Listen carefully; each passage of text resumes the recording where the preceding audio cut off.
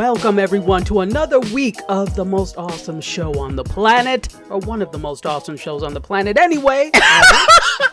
I love the fact that you basically it's too much to say that we're the most awesome, but we're just one of the most awesome. That's, you know what?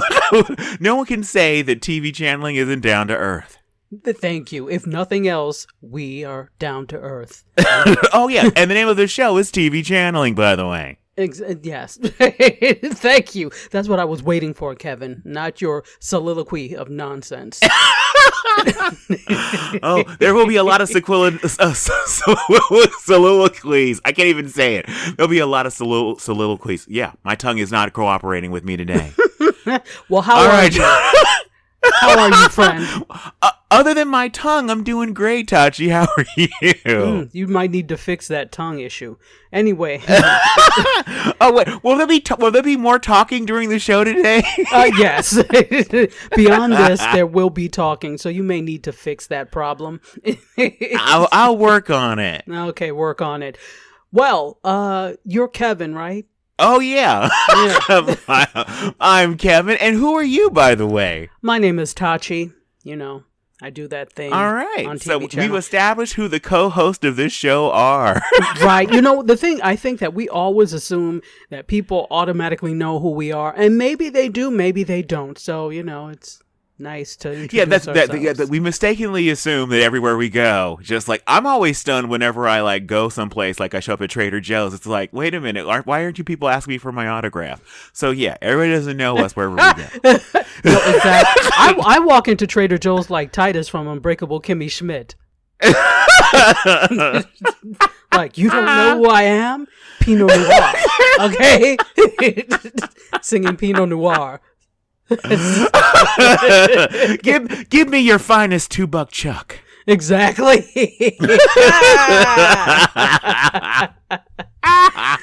Okay.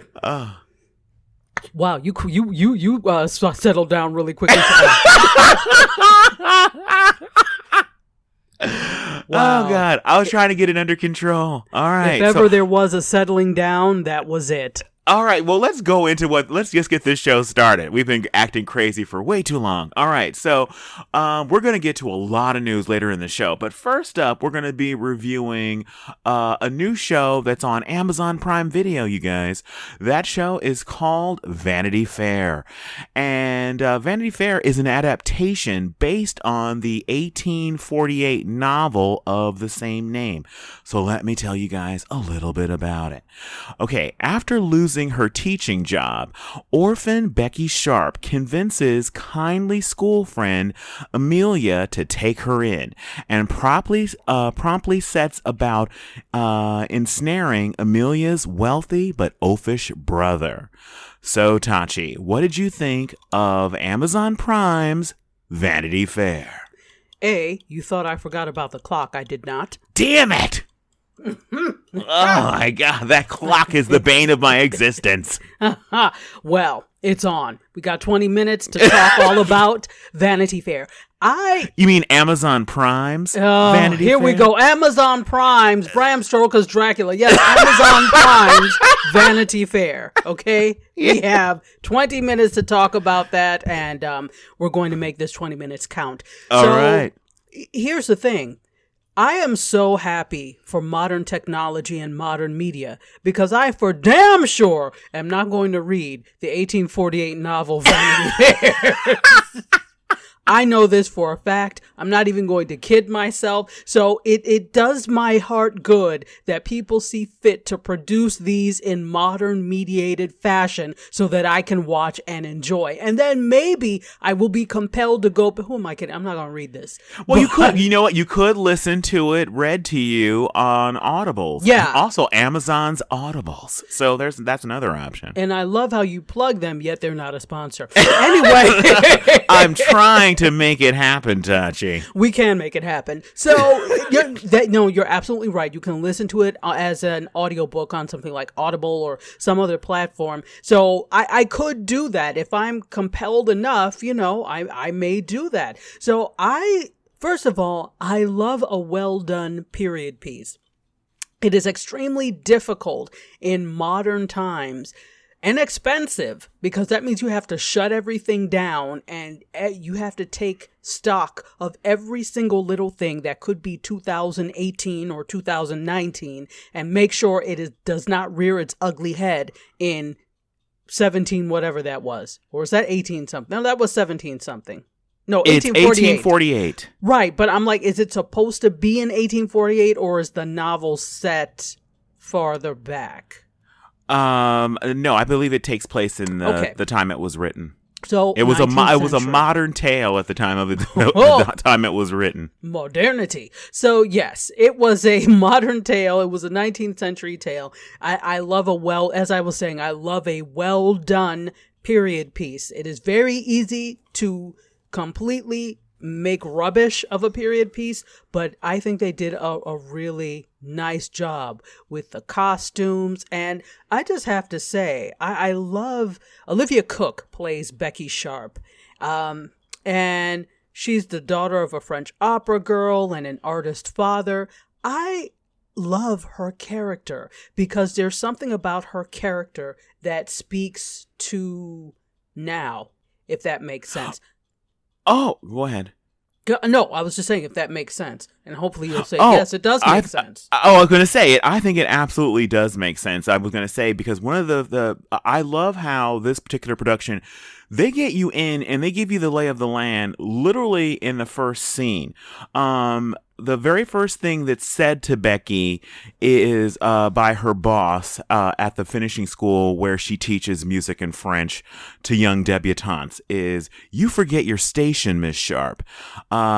Becky, if you think because you are clever, society will overlook your lower birth, then I fear the real world will come as a dreadful shock to you." And then Becky, with the good hair, shoots back with,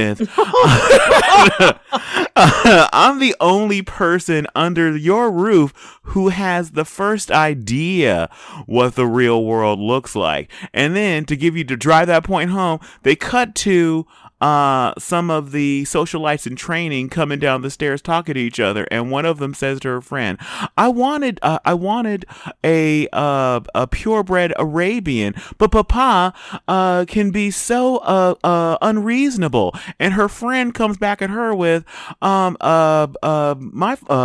other pony is a Palomino. And I'm like, okay, yes. These girls that go to this school would not be shopping at the 18th century equivalent to Target.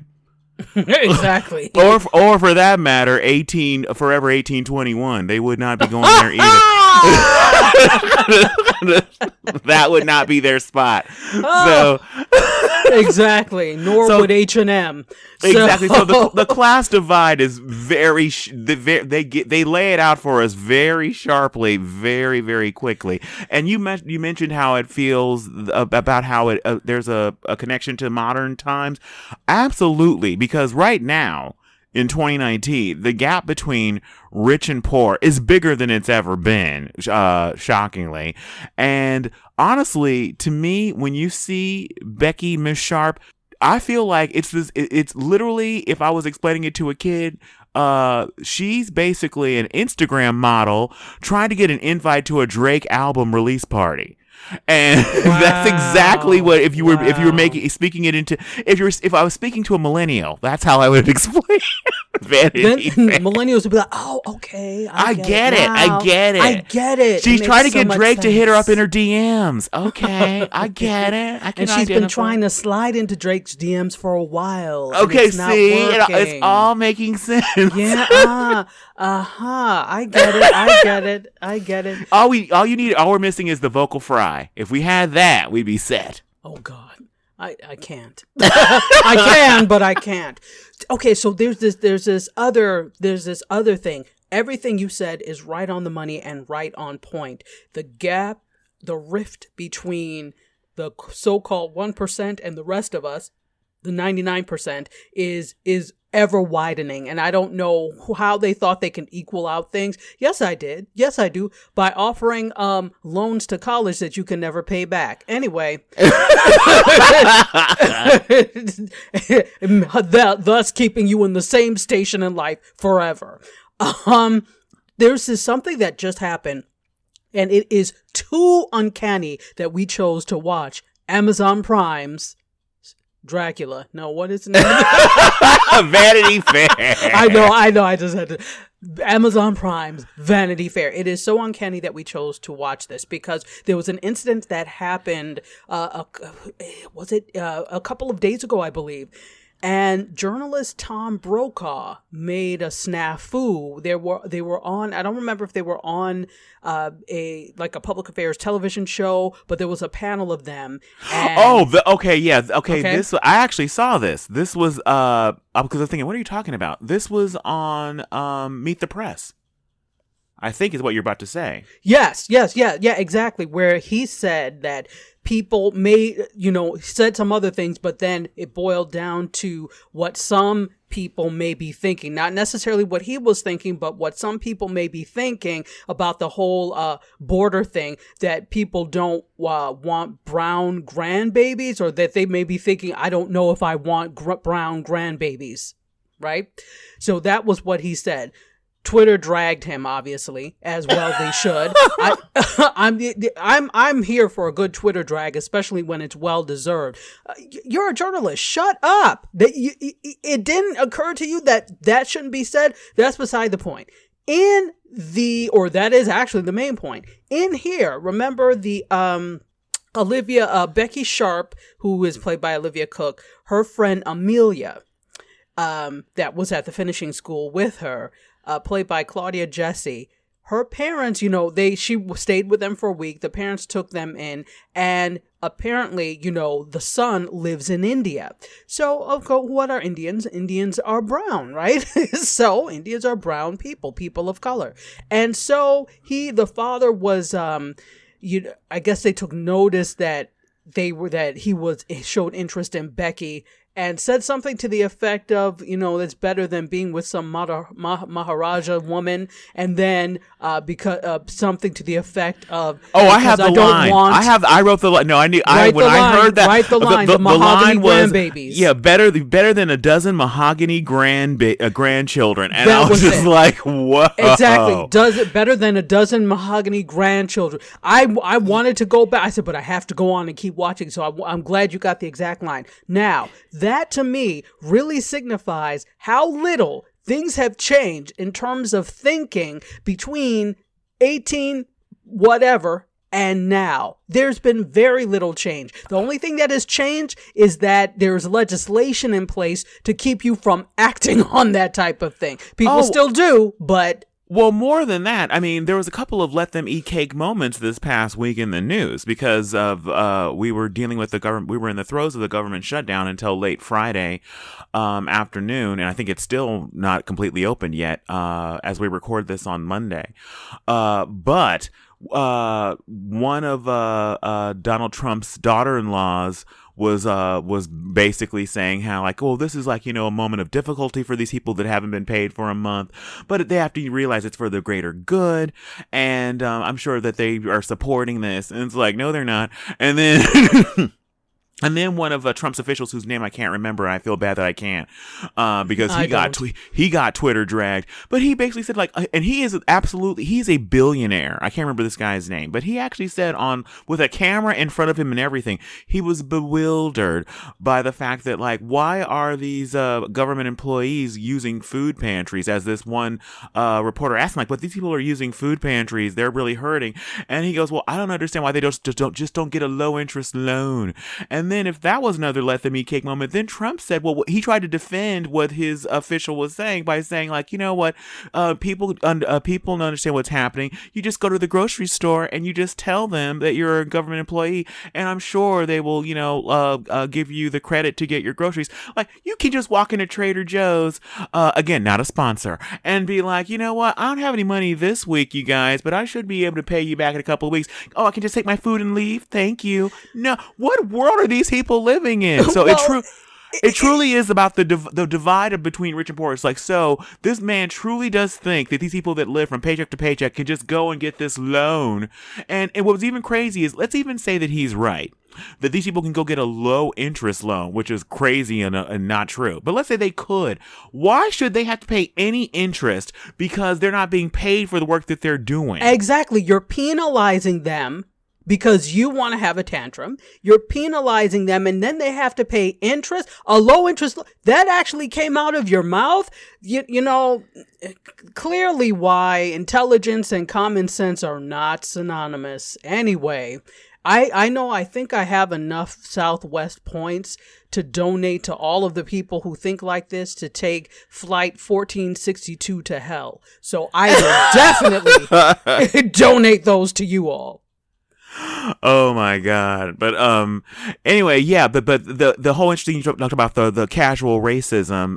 One of their butler happens to be black. I'm not sure if this production has colorblind casting or not, because one of the girls at the finishing school had a total Lisa Bonet vibe going, and so I'm like, wait a minute, are we like not supposed to notice, or are we just like, is this? I wasn't sure what was happening, but anyway, I was a little confused, and so then the butler at the house of Amelia's home was black, and he instantly clocked Becky and realized who she was. And the interesting thing about it was everybody understood who and what Becky was except for Emily. Emily just sees the best in everyone and everything, and but everybody else clocked the idea that Becky is a social climber and she's looking to get her claws into our son, who has I'm not sure if we were supposed to question their Emily's brother's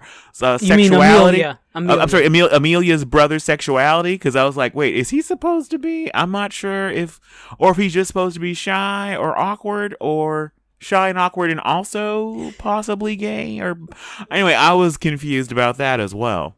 Well, you know what? I think that often shy and awkward, sometimes, especially in those times, may have been used as an explanation, a wink and a nod. Exactly. Like, oh, that's the choir director. You know. The term used to be like, oh, he's a what is it called? Something bachelor. It was called a. It wasn't permanent, but it was something the equivalent, confirmed or something like that. Bachelor, so it's like, yeah, he's not getting married, so yeah, move along, ladies. Code words. So yeah, I think it's confirmed bachelor. Confirmed bachelor. So anyway, I wasn't sure what the deal was with the son, but he did seem to take a liking to Miss Sharp. But apparently in the end, he's kind of coaxed into keeping it moving himself by friends who think that he and the family deserve better. But the father in the family at least, was willing to look the other way, because at least she's white. She has that going for her. And again, Becky had that good hair. There's just so many problems on so many levels with all of that. And then, you know, the whole fact of, they talked about India. They also, you know, they talked about, I can't remember which other, quote, British protectorate they talked about, but they talked about another one too. So it also brings up this whole colonial England era that I so detest. So it's the story, it's so compelling, but you know, you get these little, you know, inklings. So first there was, I don't know if you noticed, but at the finishing school there was a girl of color. That's what I was saying. They had a Lisa Is that what? Bonet. Okay, that's the Lisa Bonet girl. Okay. That's what I was thinking. That's what I was like. Wait, are we supposed to like? I wasn't sure if it was, because sometimes there are things that, for people that don't know the term, colorblind casting is, even though at a particular time in history you may not have had, you know, a lord or a lady of color, that we're basically just casting it in with the best actor getting the part, not somebody who would have possibly looked like that, who was playing Mary Queen of Scots. wouldn't have been a Stone Cold Sister or or Sofia Vergara, but we're saying like, this was Sofia Vergara, you did the best audition, so we're casting you as Mary Queen of Scots. No, I find that hard to believe. Well, anyway, the point is I'm trying to explain the colorblind casting. You could have used somebody else besides Sofia Vergara. You could have used somebody else so that it would be more believable. But you know what? That'd be very highly rated. If I could see Sofia Vergara playing Mary Queen of Scots, I would be the first in line to see that adaptation of that story. Oh, sheesh, that would be a lot of vocal coaching. Oh my, and so much cleavage. So much cleavage. Well, they did that back then anyway, so she's right in her element. She would be right. Oh, she would be right in her element. It would be really good. Wow. Amazon, make it happen. You sound like you're here for it. I would absolutely be here for it. That would be Amazon Prime Video. So oh, Kevin. Oh, I do want to say something that speaks to who Becky is when she's asked by Amelia, what is it that she wants out of life?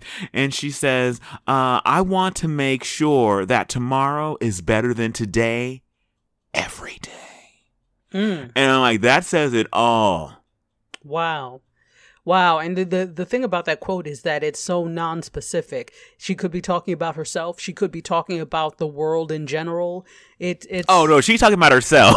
I know she's talking about herself, but I'm saying you could take that in the context of talking about the world in general. But she's talking about herself clearly, and she, you know what? Let's face it, she's way too intelligent to be.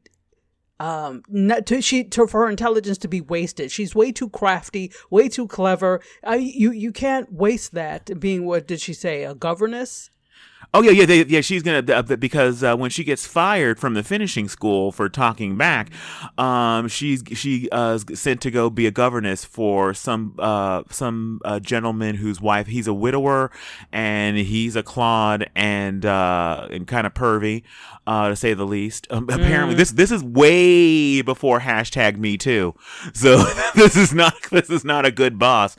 But anyway, so she's sent there, and I loved what you mentioned about what you referred to her as is what a quote that came from Miss Pinkerton, the former boss of Becky, and she says to her, only innocent foolishness could have led me to think I could ever make something of a daughter of an artist and an opera girl. The loathing. Oh my God, that could not have been timed more perfect. It was timed opera girl. An opera girl. Ding! For those of you who don't understand, that was basically the 18th century version of a thought. Yeah, wow. I'm so glad you're breaking it down in millennial I am breaking speak. It down. You are breaking it down for them. Wow. Becky would have been twerking on Instagram back in the day. If only they had it. Wow.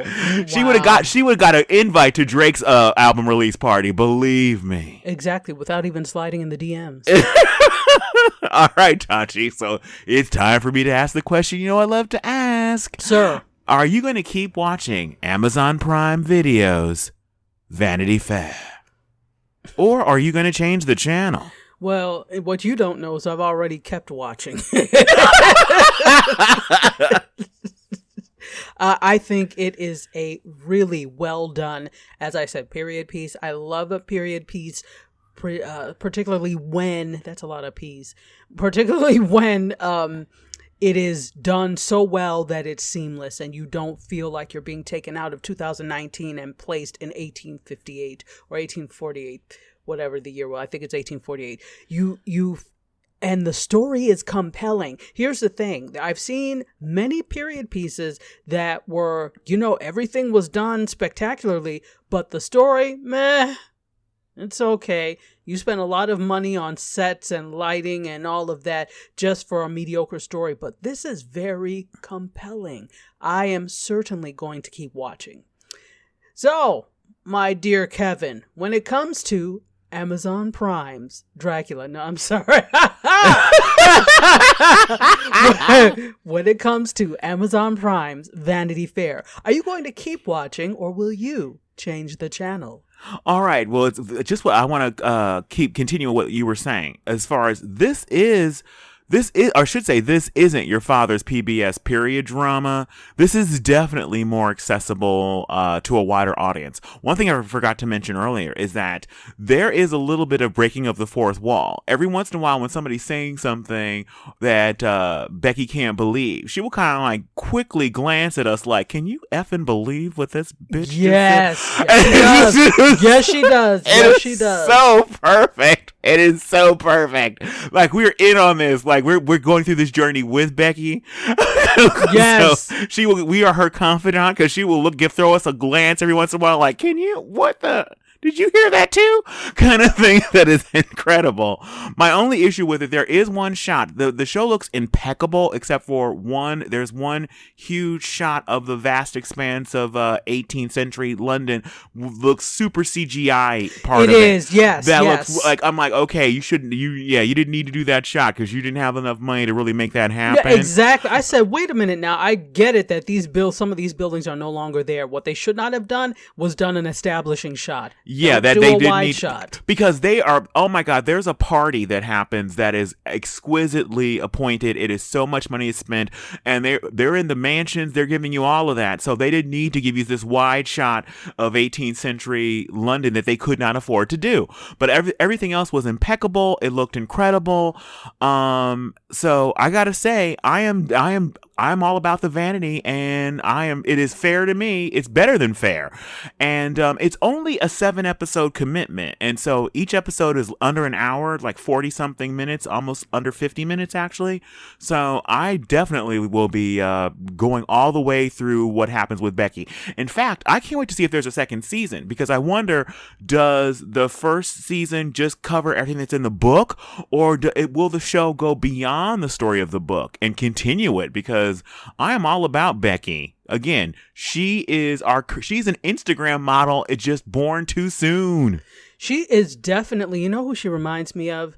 Anne of Green Gables. I know for millennials this doesn't mean a damn thing, but she has a kind of Anne of Green Gables vibe. Oh, you know what? Millennials, Anna with an E. That is on Netflix. Okay. Also highly recommend. Yes. So she kind of reminds me of that, and I love Anne of Green Gables, and I loved her character, so it follows I was going to love that. So yeah, she's a much sexier. She's a sexier Anne of Green Gables. Absolutely. Anyway, yeah. So I'm most definitely going to keep watching. I will not be changing the channel anytime soon. All right. Well, that takes us out of our review section and into the news. Oh my God, Tachi, there's so much going on in the world of entertainment right now. So what is going on right this minute? Okay, so we're going to try and get through this quickly, but you all know us. That's not going to happen. Anyway. Yeah, unless this is their first time listening to the show, they know we might go a little over. If you're looking for a quick resolution, you'll be sorely disappointed. So... writer and producer James Pond has passed away at the age of 60. He was actually really very young. He was a writer-producer for 25 years on, and you probably know these comedies, TV Twin, Newhart, Night Court, Hope and Faith, Living Single, which was one of my favorites. He passed actually January 3rd at home, and it's not been determined yet because it's being investigated by the county coroner. So he's actually from California, from San Diego, and he graduated from Mater Dei High School. Isn't that your high school? I've never heard of Mater Dei. Okay, I just wanted to see if that was your high school. No, it was not. So he actually majored in journalism, and then he worked in public relations, and then he got his first writing assignment, and then got a 25-year writing and producing for major comedies, and rising to executive producer for the last season of Living Single. So yeah, it's sad. He's one of the great. He's worked on some great projects. I actually liked all of them. I was gonna say he was doing it in the 90s, but it's like the credits that you listed seem to kind of fall off after the. Well, because he retired.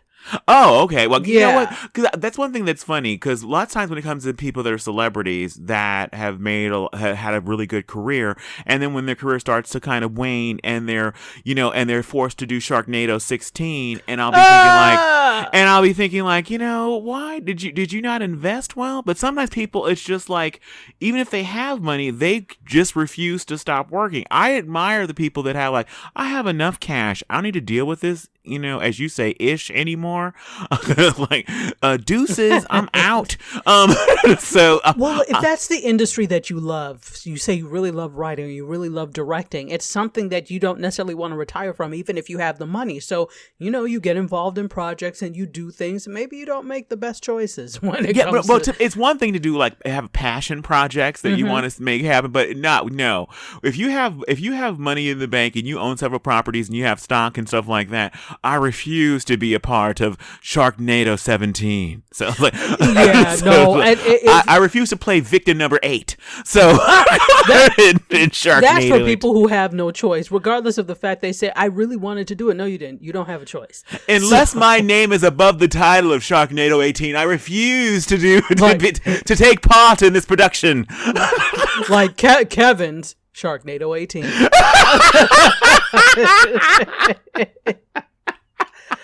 Oh, goodness. Well, rest well, sir. We will miss you. I think... Oh, my God, Tasha, I just realized, you know what? He's no longer living single. Too soon. Too damn soon, Kevin. The views expressed by Kevin No Malone are not necessarily the views of TV channel. I have we that were all disclaimer thinking ready. it. We were all thinking it. No, you were all thinking it. Not I, said the cat. But this brings us to, because you brought up a really good point about, it seemed like it trailed off in the 90s, even though he retired to focus on writing short stories. But it just seems like writing and... Although I can't say that. When we look at over some Hulu, Netflix, some cable shows, there are some fantastic comedy shows. But when we talk about the age of comedy that was on network television, we talked about this last week. I am sorely disappointed in the state of comedy on network television. It's almost like a waste of time to watch. Oh, absolutely. Basically, when it comes to comedy, right now there's not a lot out there. When it comes to network TV, I can only think of a couple of network comedies I'm currently watching. I'm watching Superstore on NBC, and I'm in and out with Modern Family on ABC, and I'm in and out with another one of their shows. I can't remember what the name of it is, but it's about a family with a quadriplegic in the family. I can't remember what the name of it is right now. Oh my God, what is that show? That's super clever. I've watched it a few times. I can't remember the name. Well, anyway, it airs on Friday nights on ABC. But anyway, whatever the case is, the shows are few and far between. Whereas dramas, there are great dramas on network, there are great dramas on cable, there are great dramas on streaming. But comedies are few and far between. Right now, my passion when it comes to comedy is I have to say it's The Marvelous Mrs. Maisel. Yes. I am all about it. She's awesome. Well, I think that there's a real difference, and this is funny. Somebody I was talking to said this the other day, and she actually is is a host, and she does a lot of things, and she's seriously funny. And she was like, yeah, but there is a difference between being a funny person and being a comedian. And I think what happens is sometimes in these writers' rooms, you get people who are maybe funny people. Some of them are not funny, but maybe funny people, but they're not comedians. So they don't understand the psychology of the laugh, if that makes any sense. Oh, I think it does, because they clearly, again, just whoever is in charge of these laugh tracks on these shows that are on network TV with the gales of laughter that come hitting you when people say people say things that aren't even remotely funny. So I really feel like I don't know what's going on network TV, but something is, it's not right. I feel bad that when we try to review these things, I'm always hoping for the best. I want to like everything. As a true TV fan, I want everything to be good. I want to come to you guys and share incredible stuff and be excited about talking about it. And when you see one, crappy comedy after another, and oftentimes with really good actors that you're just like, that are funny unto themselves, but what's being written for them just isn't. Then I need these funny people to go ahead and get together and come up with some stuff and write. Because what's happening is your other people writing for you is not working in the least. No. Oh, and the show I was trying to remember the name of, Speechless. Speechless, yes. So that's another show that I'm in and out of. But right now, for me, it's about Superstore on network TV. Seems to be the safest, the surest bet for laughter every week. Absolutely. Or don't watch network TV. That won't work. Yeah, keep it moving. Keep it loose. All right. So I guess we should move on from that story and the state of television to awards for television. Last night was the Screen Actors Guild, otherwise known as the SAG Awards. Kevin, did you watch? Yes, I did watch the SAG Awards. What about you? Yeah, I was, and the funny thing is, I called you, and I was like, I'm dreading watching award shows. Because award shows have gotten so boring, and again, I keep saying this, and they know this, they're not for us, they're not for the general public, they're for them, and the producers have just figured out they can make money off of these things by putting them on television through advertising. But I have to say, I am very glad that I did watch the SAG Awards, because it wasn't like a regular ho-hum dry show. Now, I'm not saying it was like the Tonys where there were performances and stuff. That's my ultimate show. Oh, absolutely. But what I like about the SAGs is they keep it moving. They kept it moving. All the awards are the best awards that you really want to see. They kept it moving. And the thing that I like is this is not some faraway, ethereal academy that is voting on these things. These are the peers. These are your peers as actors voting on things that are, their favorites. So that is, that's a good thing, that there are people that are in the industry with you that decide, hey, these people really deserve it. Yeah, which is good in a way, but it's also gotta hurt, because when they read who the winner is and you don't win. A perfect example is one of the people who's been killing it this award season is Christian Bale. Mm-hmm. A show after show after show, and the winner for Best Actor is Christian Bale. But last night, and the winner for Best Actor is, and you can see Christian Bale was just like, well, let me straighten my tie. Let me make sure that my jacket isn't askew, and the winner is that guy from Mr. Robot and from Bohemian Rhapsody, Rami Malek, and like, he looks stunned. I look stunned. We're just like, what? And then, you know what? Becky looked over at me, gave a quick, like, are you believing this, Kevin? I'm like, yes, Becky. Wow. Wow. It was a callback, a deep call. And I was like, what? So that was absolutely, so there actually were some surprises. There were some surprises. So I don't know. Should we go through some? Yeah, let's go through some of the winners. So for film, outstanding performance by male actor leading role, Rami Malek.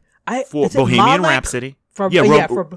I always think I'm saying his name askew. So for Bohemian Rhapsody, for female actor in a leading role, Glenn Close for The Wife. For male actor in supporting role in a film, Mahershala Ali for Green Book. For outstanding performance by female actor in support, this is too long. Supporting, Emily Blunt for A Quiet Place. Outstanding performance by a cast, and this is another thing I like, they do ensembles. Black Panther. Yeah, that's their equivalent to Best Picture, is the best cast. And exactly. That was another surprise that it went to. I don't remember who their nominees were, but I don't think that Roma was even nominated. So let me tell you, this is the cast. We talk about diversity. So A Star is Born, Black Panther, Black Klansman, Bohemian Rhapsody, and Crazy Rich Asians. Wow. So okay. So yeah. So that's why, because Roma is basically predicted, and it's predicted by me as well, to win Best Picture. So it was. Right. So it wasn't even up for contention. That's another one that was a surprise when you mentioned Emily Blunt for A Quiet Place. For A Quiet Place, yes. Because so far Regina King has been killing it, but she wasn't even nominated for best. There was for Best Supporting Actress for Beale Street, right? For Beale Street Could Talk. She wasn't even nominated, so I don't know how that happened. That's got to hurt, because your peers are all like, "Yeah, you're not even going to be nominated in this deal." No, that was a little strange. I'm like, why wasn't it nominated? Because half the people probably didn't see it. I'm just saying. Anyway, let's go. And it was a smaller film, but it was great. All right. Do you want to do some of the TV winners from last night at the SAGs? Well, let me do the last stunt for stunt ensemble. Okay, come on. We knew Black Panther was gonna be. It was like Ant-Man. All of these were superhero movies with the exception of Mission Impossible. So you kind of know who's gonna win. Anyway, so for television, male actor is Darren Criss for American Crime Story for Gianni Versace, and that was for a limited series.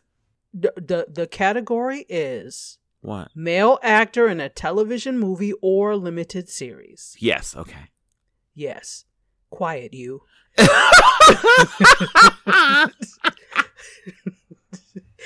And for female actor in a television movie or limited series, Patricia Arquette for Escape at Dannemora. Male actor, Jason Bateman for Ozark. Female actor, and we kind of knew this, Sandra Oh for Killing Eve. Male actor in a comedy series, Tony Shalhoub for Marvelous Mrs. Maisel. Maisel, sorry. Maisel. Yeah. Outstanding female actor, Rachel Brosnahan for Marvelous Mrs. Maisel. We kind of knew that. Ensemble, This Is Us. For drama. For drama. Ensemble in comedy, The Marvelous Mrs. Maisel. Stunt ensemble, I don't understand this, but stunt ensemble, Glow.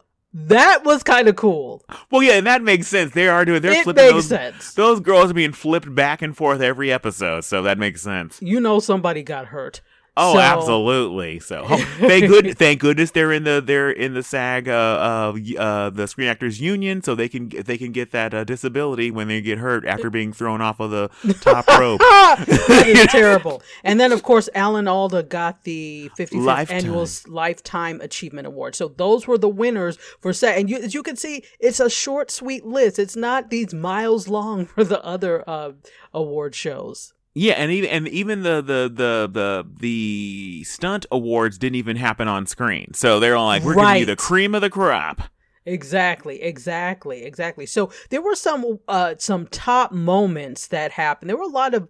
Let's talk a little bit about this, shall we? Yes. Okay. So one big moment that happened. There were a lot of moments outside of the speeches, because what happens is the way they did it is they again, talk about diversity row. This was, a lesson in diversity. So they had ensemble cast come out and show some scenes from, so they did Black Panther, they did Crazy Rich Asians, they did Black Klansman. Yeah, so there were a few that were done. And then they also had these little vignettes that they did with some of the actors from their seats. So they did Yara Shahidi. This one was really cool. So Jeffrey Owens got a special moment during the awards opener, and he shouts out Trader Joe's. Now, if you don't know who Jeffrey Owens is, he's an actor most well known for playing Elvin on The Cosby Show.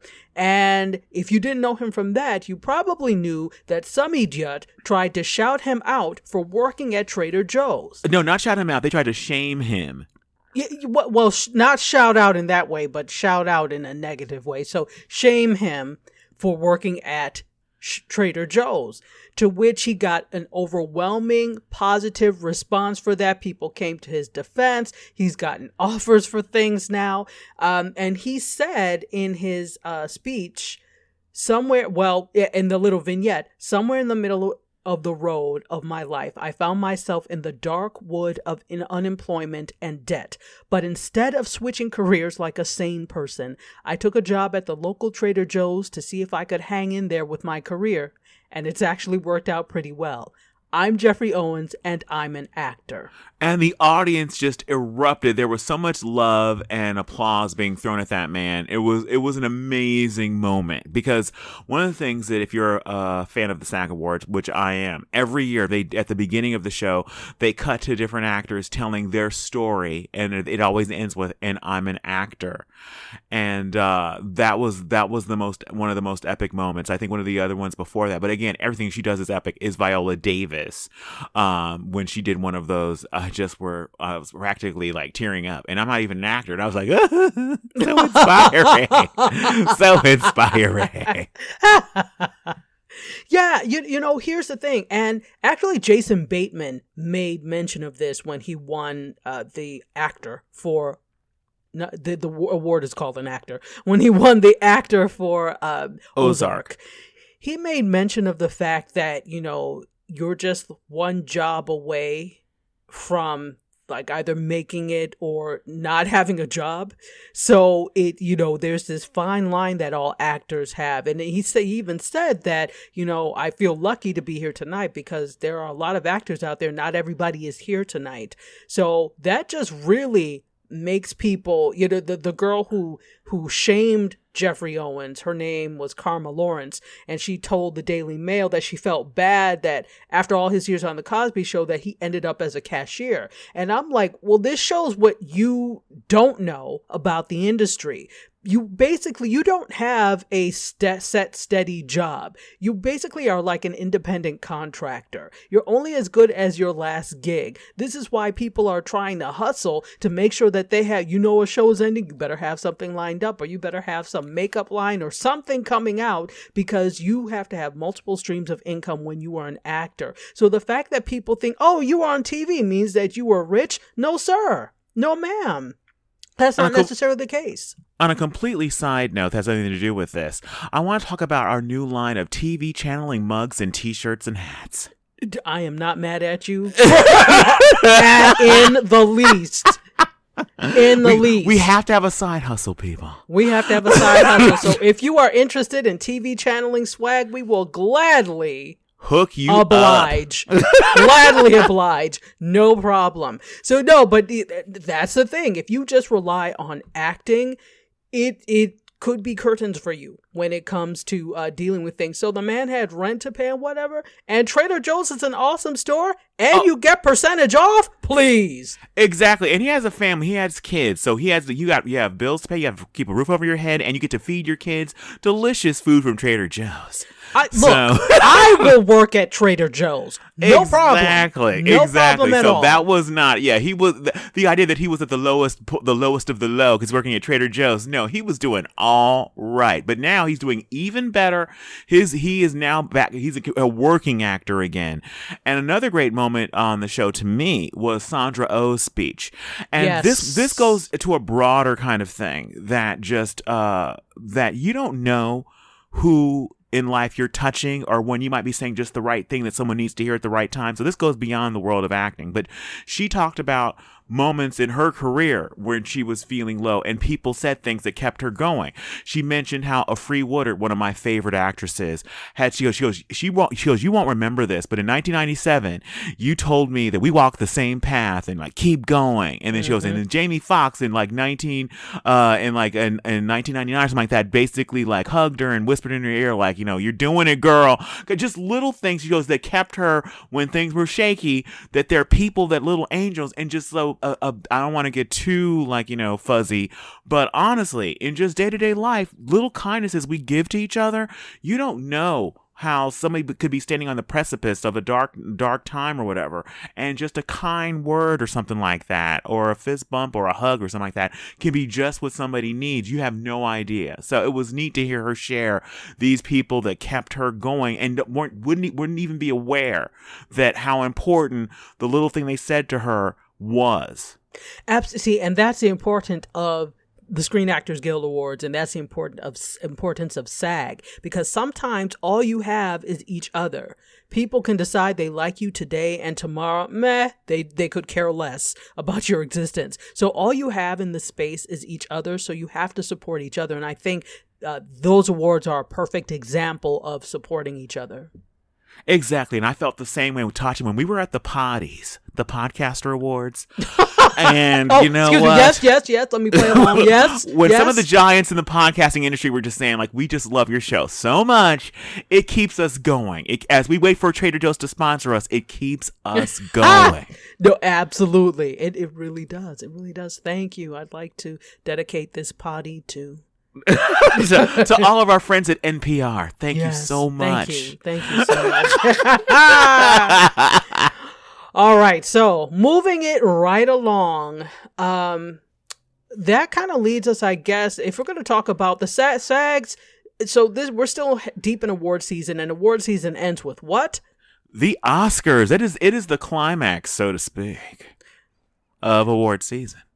So you said climax in a breathy voice, and then you hinted at award season later. Tell me I'm not trying to do something diabolical with that one. I'm for some reason I'm being misunderstood. I'm just saying that is the height of award season. Anyway, the Oscar nominees. Should we talk about? Shall we talk about some of these Oscar nominees? We shall.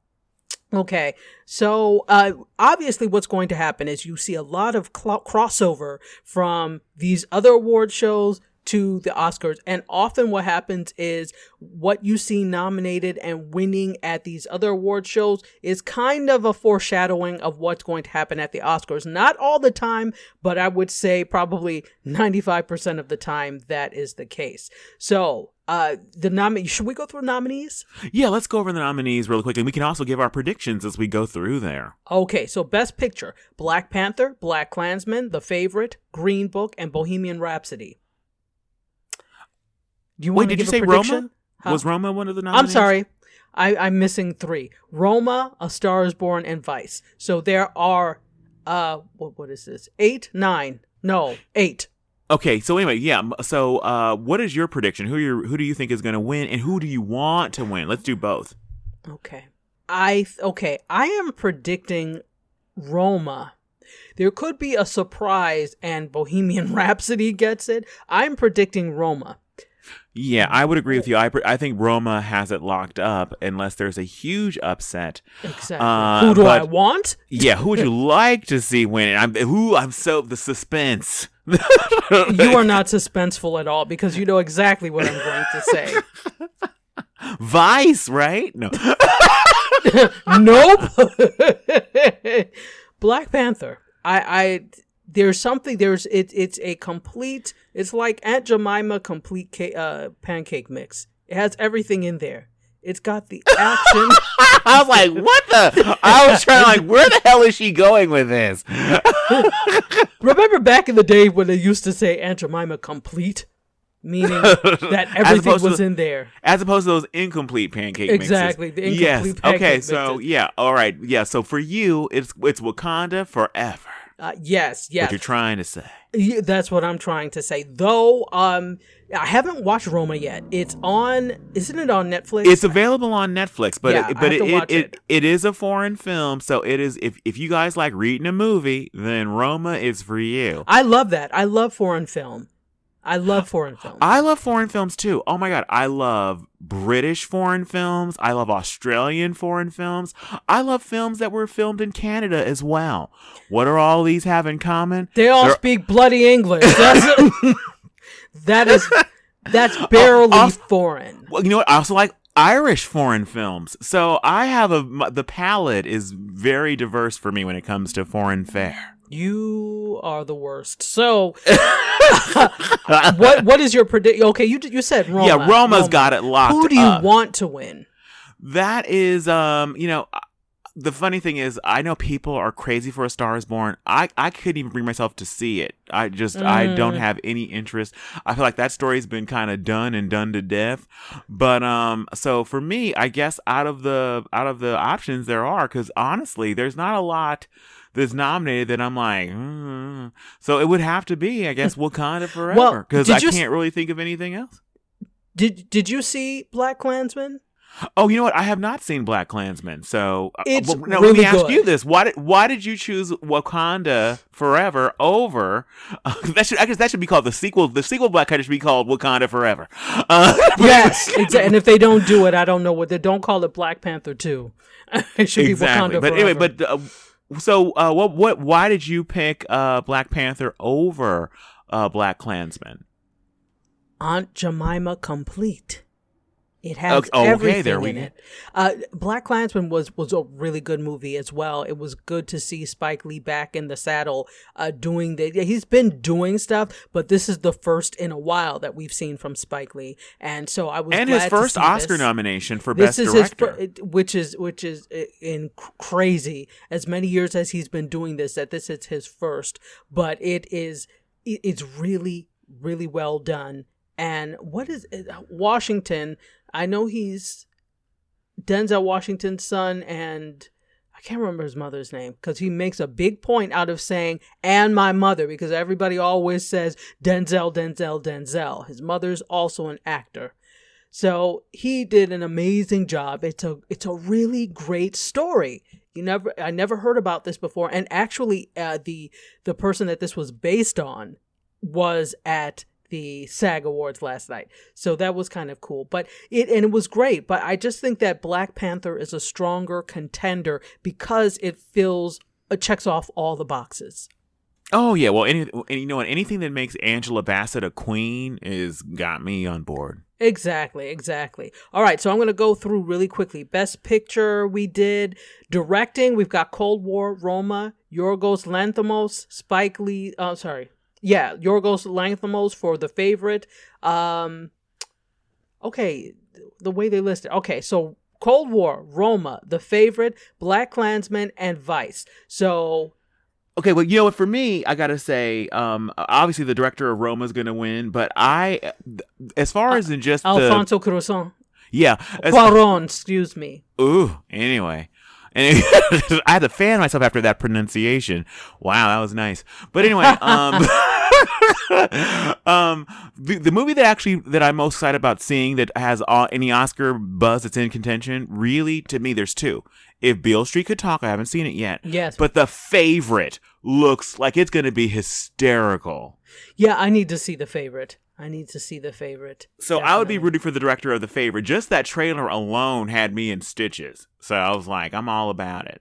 So, shall we talk about actor and actress? Yes. Leading role. Christian Bale for Vice, Bradley Cooper for A Star is Born, Willem Dafoe for At Eternity's Gate, Rami Malek for Bohemian Rhapsody, and Viggo Mortensen for Green Book. Oh, okay. Actress in a leading role, Yalitza Aparicio for Roma, Glenn Close for The Wife, Olivia Colman for The Favorite, Lady Gaga for A Star is Born, and Melissa McCarthy for Can You Ever Forgive Me? Actor in supporting, Mahershala Ali for Green Book, Adam Driver for BlacKkKlansman, Sam Elliott for A Star is Born, Richard E. Grant for Can You Ever Forgive Me? And Sam Rockwell for Vice. Actress in a supporting role, this will be it, Amy Adams for Vice, Marina de Tavira for Roma, Emma Stone, The Favorite, Rachel Weisz, The Favorite, Regina King, If Beale Street Could Talk. Okay, so who's going to win? I believe Regina King for If Beale Street Could Talk. I believe Mahershala Ali for Green Book for Bust. So those are the best supporting actors. I want Regina King to win because I'm all about Regina King all day, every day. And for best ever supporting since Brenda on 227. Yeah, and so best supporting actor, I don't have a dog in that fight personally. So there's no one I'm like personally rooting for, honestly. And when it comes to best actor and best actress, I'm rooting for Glenn Close. It's shocking that Glenn Close has not won an Oscar yet. Absolutely shocking and a disgrace.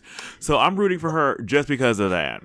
Well, you know what? Here's the thing. I don't think that these awards, as nice as they are to have and to glance at in your awards room in your sprawling California estate, I don't think that they are the mark of a great performance, nor are they the mark of a great film. There are so many out there that have never won.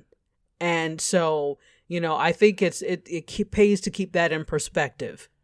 Oh, absolutely. But I just feel for her body of work. It's not Yeah. fair to me that Glenn Close has become the Susan Lucci Yes, I was of about the to say Academy that. Award. So, anyway, that's a deep reference for TV fans. People are like, what? But anyway, well, yes. It was so she's- deep it made you go silent for a minute. Okay. But anyway, so I would absolutely like to see Glenn Close win, because to me, she should have won back in the Disney for Fatal Attraction, because that still is one of the most compelling, scary performances of all time. Okay, now there's one more category I want to talk about. Animated feature film. So, the nominees are The Incredibles 2, Isle of Dogs, Mirai, Ralph Breaks the Internet, and Spider-Man Into the Spider-Verse. And you know who's going to win that. Oh, I think it's got to be Spider-Man Into the Spider-Verse. Absolutely. That movie continues. It has been in the top 10 for just ages, and people have been blown away by it. And the way that the movie worked diversity into the story, because a lot of people were upset about even the idea when it was announced that there was going to be a brown version of Spider-Man that was not Peter Parker. People were like losing it. And to have this movie basically tell the story of many Spider-Men going deep into the Spider-Verse, it's absolutely amazing the success it's had and what it means to so many children of different colors growing up, about seeing Spider-Men and women that look like them. Well, my thing is, like, this just shows how stupid those people are. If you did a little research, you would see that this is not off the mark. This is what happened in the actual comic. There are several different Spider people. Well, yeah, finally it's up on screen, and the reviews have been just off the charts for this movie. Absolutely. So, just wanted to put that out there. Alrighty. So, you can look at the full list of the nominees on Rotten Tomatoes. And speaking of rotten, there were some films that were deemed as horrible. They were dishonorably mentioned. Dishonorably mentioned. There is an award ceremony called the Razzies, or awards called the Razzies, and those are nominations for Worst Picture. Shall we go? All right, so let's go in. All right, let's go in. Worst Picture, Gotti, The Happy Time Murders, Holmes. Oh, but mention it. Okay, Gotti stars John Travolta. Okay, I don't know. If it's not listed here, I don't know. I will mention who stars in each thing. Okay, The Happy Time Murders. That stars Melissa McCarthy, dishonorably mentioned. Holmes and Watson. That actually stars Will. That's Will Ferrell and Will Ferrell and the other one. Yes, and the rest.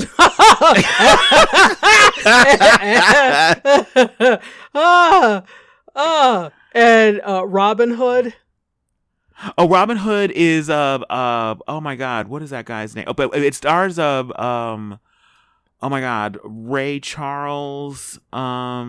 Ray Charles. Who played Ray Charles? Jamie Foxx? Jamie Foxx is in it, as well as, just a second, I think I do have that written down. Just a second. See, waiting for you.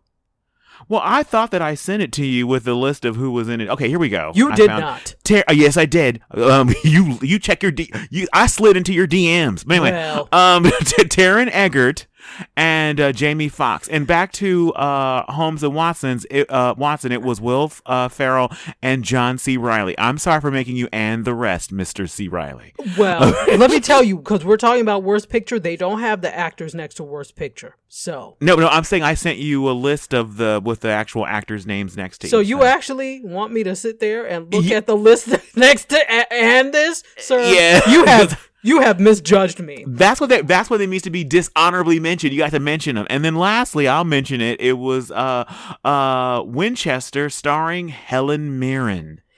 So up for her, I believe, probably her first Razzie. Right.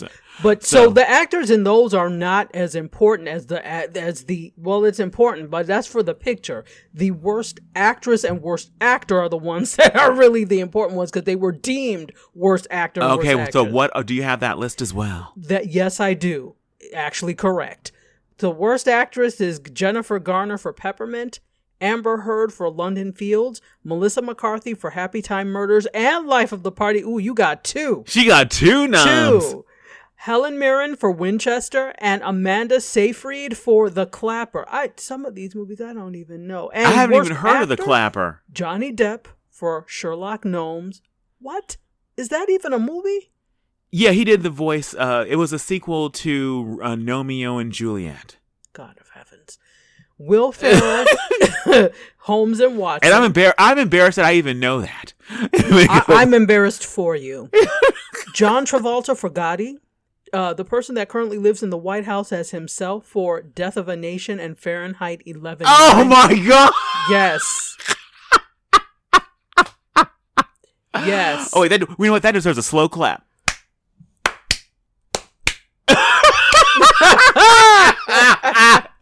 And then Bruce Willis for Death Wish. Now, you mentioned Jamie Foxx. He did get Worst Supporting Actor for Robin Hood. Oh yeah, and deservedly so. Yeah, deservedly so. Ludacris, hit the music game too. So Jamie Foxx and then Ludacris got Worst Supporting Actor for Show Dogs. You know what? That probably blame it on alcohol. Stop it. Oh, wait. Can I tell you Worst Supporting Actress? Kellyanne Conway as herself for Fahrenheit 11/9. Oh, wait. Oh, I had to bring it out again. Another. Yes, Kellyanne, you deserve it. And there's more. The person God. who currently lives in the White House, his wife, as Melania. herself, Melania as herself for Fahrenheit 11/9. I would nominate her at that coat too. Yeah, the coat with that doesn't care or whatever. That coat that doesn't care, and those god awful Handmaid's Tale Christmas trees.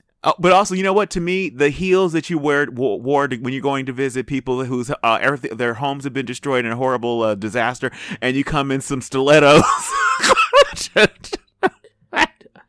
As your husband throws paper towel as your husband throws rolls of paper towels at the huddled masses. I mean, if it was a movie, you wouldn't believe it. It'd be like this could not happen, but it's happening. # side eye. All right. So my eye could not be more to the side when it comes to. They may get stuck there, and then you'll just see the whites of your eyes forever.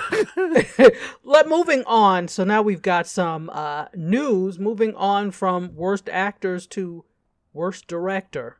Director Bryan Singer is accused of sexually assaulting underage boys, according to a new report. So he was the director for Bohemian Rhapsody, and it was just nominated for Best Picture, and he's denying all the allegations, saying that he had sex with underage boys. So some of the things are he's now being accused of sexual assault of minors, including a 13-year-old boy on the set of his 1998 film Apt Pupil. And I was like, apartment Pupil. APT is the abbreviation for apartment. I know. Also, Apt Pupil. And this is according to a new investigation by The Atlantic.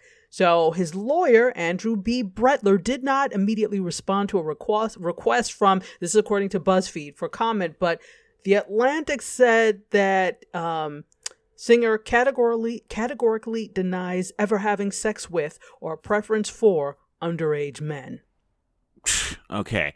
Now, I don't know if you have that there, but there's a statement about even after this bombshell story, because there have been rumors about this for years. There was actually a documentary that got squashed that was talking about this. There's been other charges, not just rumors, but charges against Bryan Singer, in the past for this exact same issue. And the shocking thing is this broke last week in the middle of the week, and right after that, he had just been tapped to direct the reboot or reimagining of the 80s. I can't call it a classic. I guess it's a film that was just made in the 80s called Red Sonja. Yeah, Red Sonja. Mm-hmm. So anyway, so one of the producers of this made a statement, and the statement was from the producer of Red Sonja reboot, and his name is Avi Lerner, and it was made to the Hollywood Reporter, and it reads, "I continue to be in development for Red Sonja, and Bryan Singer continues to be attached. The over 800 million Bohemian Rhapsody has grossed makes it the highest grossing drama in film history, is testament to his remarkable vision and acumen. I know the difference between agenda-driven fake news and reality, and I am very comfortable with this decision. In America, people are innocent until proven otherwise." So what the hell is the agenda? Thank you. I was about to say that. Exactly. What exactly is the agenda? The agenda is stop having sex with children, I guess. Allegedly. Don't sue us. So, I can't think of what the agenda could be other than that. And what are these adult men? Because this story is coming out because adult men are now saying when they were children, they had sex with Bryan Singer. What is the motivation for these adult men?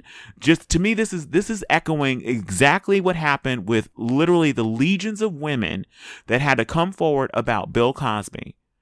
Just legions of them before people started taking this seriously. So I don't know how many men are going to have to come forward to say, what happened to them for it to be taken seriously. It's disturbing to me that it's been so cavalierly cast off as like, we're going to keep it moving, and he's going to direct this movie. And even though he was fired off of Bohemian Rhapsody, he had made most of it before he was fired / left, and someone else finished the movie. So he's still getting accolades for that. And so this is one of those cases to me where money talks, repeated child abuse allegations walk, apparently. Well, he says this: "It's sad that The Atlantic would stoop to this low standard of journalistic integrity. Again, I am forced to reiterate that this story rehashes claims from bogus lawsuits filed by a disreputable cast of individuals willing to lie for money or attention. And it's no surprise that with Bohemian Rhapsody being an award-winning hit, this homophobic smear piece has been conveniently timed to take advantage of its success."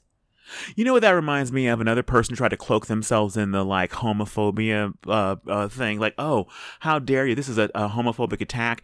Is Kevin Spacey. And how well did that work out for him?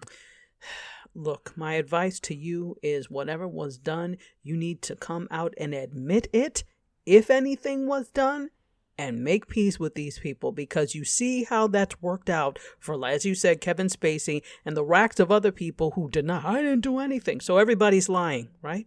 Okay. Well, I guess basically you can keep lying as long as you possibly can, because like, look at how it's worked out for some, like R. Kelly is still, he's, until recently, look how many years it's taken to even have him have any blips in his career based on all of the allegations. Well, we know why that is, because in the eyes of the public, black women don't matter, and particularly unfamous black women don't matter. So that's what took so long with that.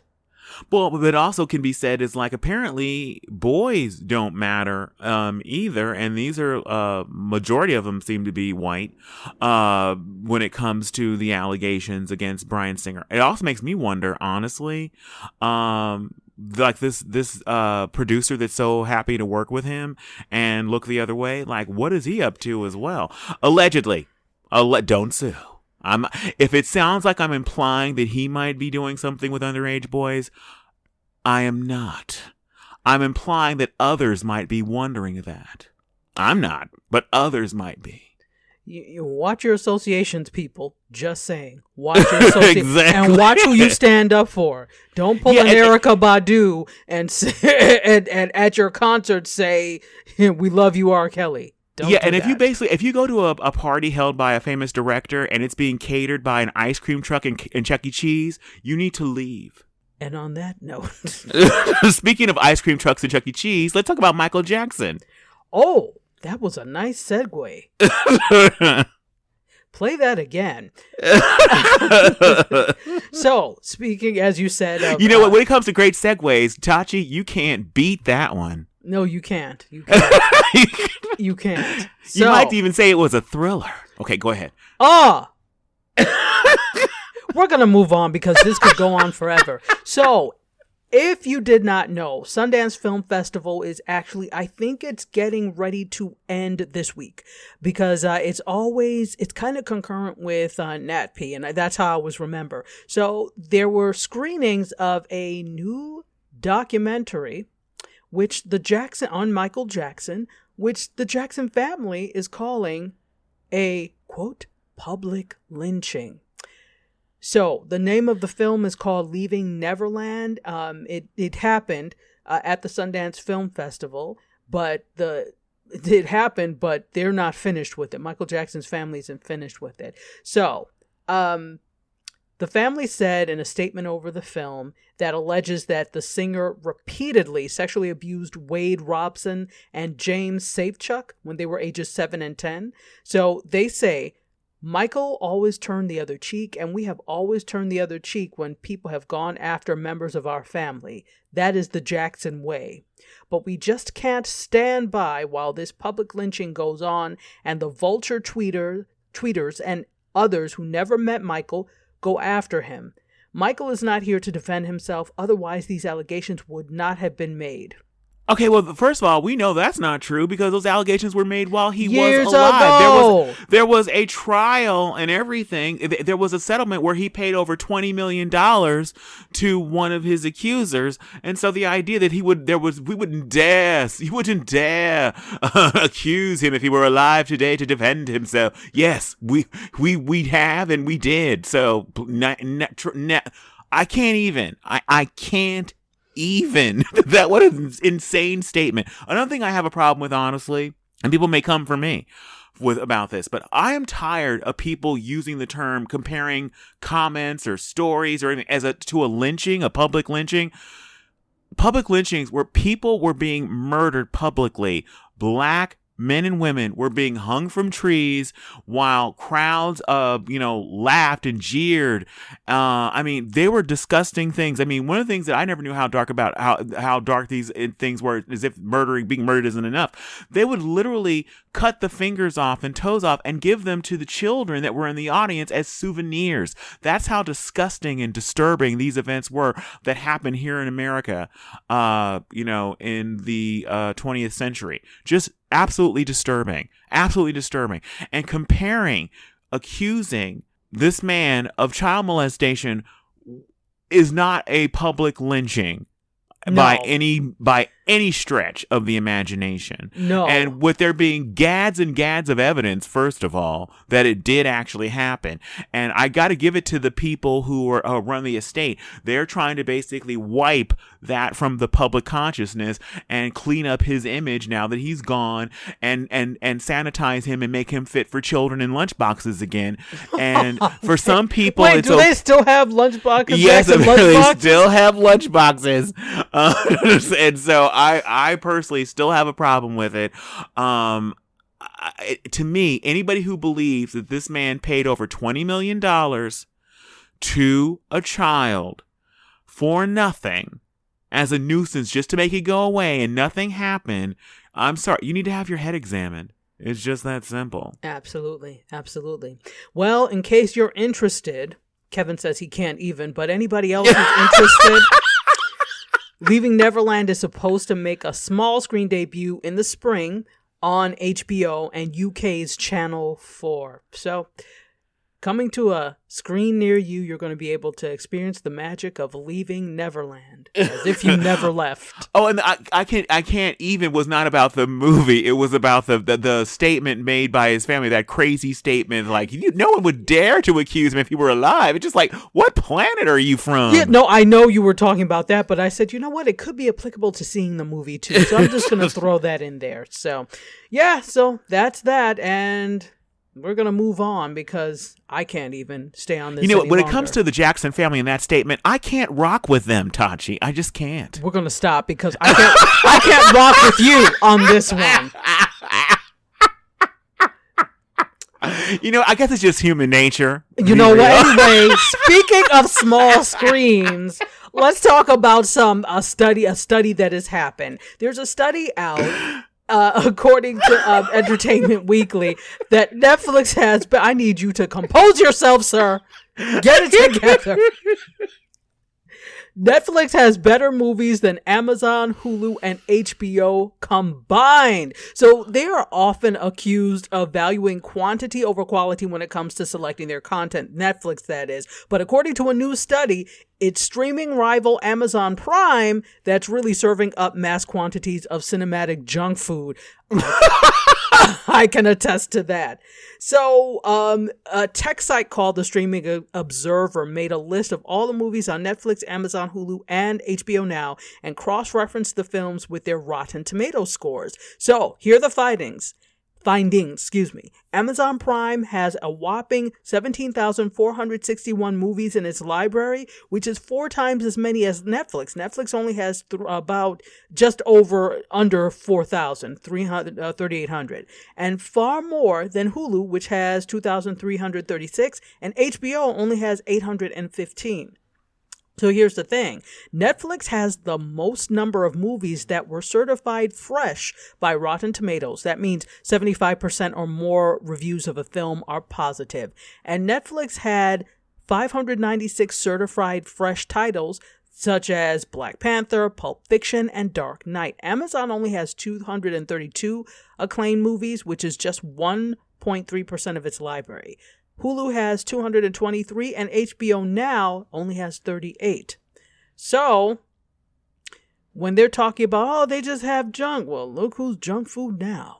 Well, first of all, HBO is not even in the game. I mean, with 38. They're trying with their little HBO Now, you know. I mean, really? I have more highly rated movies, like, literally on my bookshelf than they seem to have over at HBO. Right, I mean, exactly. 38 is an absolute disgrace. And they have the nerve to have their hand out every month going, give me $20. No, not... I can't... I don't even... I can't... Stunned. But I'm speechless. But that, like the show. But that's really interesting. This is really interesting because that may cause... See, Kevin, I know I'm not stupid when I'm not paying for things. That may cause you to take stock of, am I really getting what I need out of the streaming services I'm paying for? Granted, you may be subscribing to HBO Now for a particular reason because there's a particular show you like. But, you know, money is tight and times are tough. So a study like this may take you to cause better stock of where you're spending your streaming dollars. Tachi, you know what many Trump administration officials say? You can get a low interest loan to pay for all your streaming needs. So and don't to even them, worry I about say, it. I donate all of my Southwest points so you can take flight 1462 to hell. Anyway, so. That study. But I do want to say, yeah, that when it comes to HBO, especially, people need to take when it comes to a lot of these streaming channels. When you have a particular show that you love, I love Westworld, I love Game of Thrones. But when these shows aren't on, you need to drop these channels like a hot rock and have them just enough to get to see your show. Like Game of Thrones, when it comes back in April, it's going to be 6 glorious weeks. maybe 7. I'm not sure which, but 6 or 7 weeks. You have HBO. You enjoy it. You enjoy the dragons and gratuitous nudity. And after it's over and and everybody's dead, they're just like, bye HBO. See, you wouldn't want to be you. Let me know in 2021 when you come back with Westworld season 3. I'll be back for a few weeks, and I'll say wave goodbye to you again in the rear view. Mm-hmm. Well, let me ask you, Kevin. Are you hopeful about HBO keeping your dollars? Because, Game of Thrones is about to go bye-bye. I'm sure Westworld is not far behind. So are you hopeful about the ability of HBO to keep your streaming dollars? Literally, HBO only has a couple of things I watch. They have Real Time with Bill Maher. They have last week tonight with John Oliver, and then they have Game of Thrones, and they have Westworld. Those are the things that I watch, and so they have long breaks when it comes to their regular shows, but even their weekly shows that are newsy, like Bill Maher and John Oliver, they will be gone for like months. They ended in November and came back literally last week. So literally you could get rid of them for a couple of months and not miss them. Absolutely. So or forever. Anyway. Yeah, once Game of Thrones is over with, I can take a huge break, because they've announced just now, stupidly, oh, by the way, we're working on a Game of Thrones prequel. Well, that prequel should have already been in the can and ready to air. The first episode of the Game of Thrones prequel should have been airing the same night as the finale of the original series. But no, that the prequel won't be coming until like 2021 or something. So yeah, no reason to watch. There is not even a projection date for when season 3 of Westworld is going to happen. All that they have going on this summer that I actually do care about is season 2 of Big Little Lies. Once that's over with, I will be having a long vacation from HBO. Did I say long enough? Long.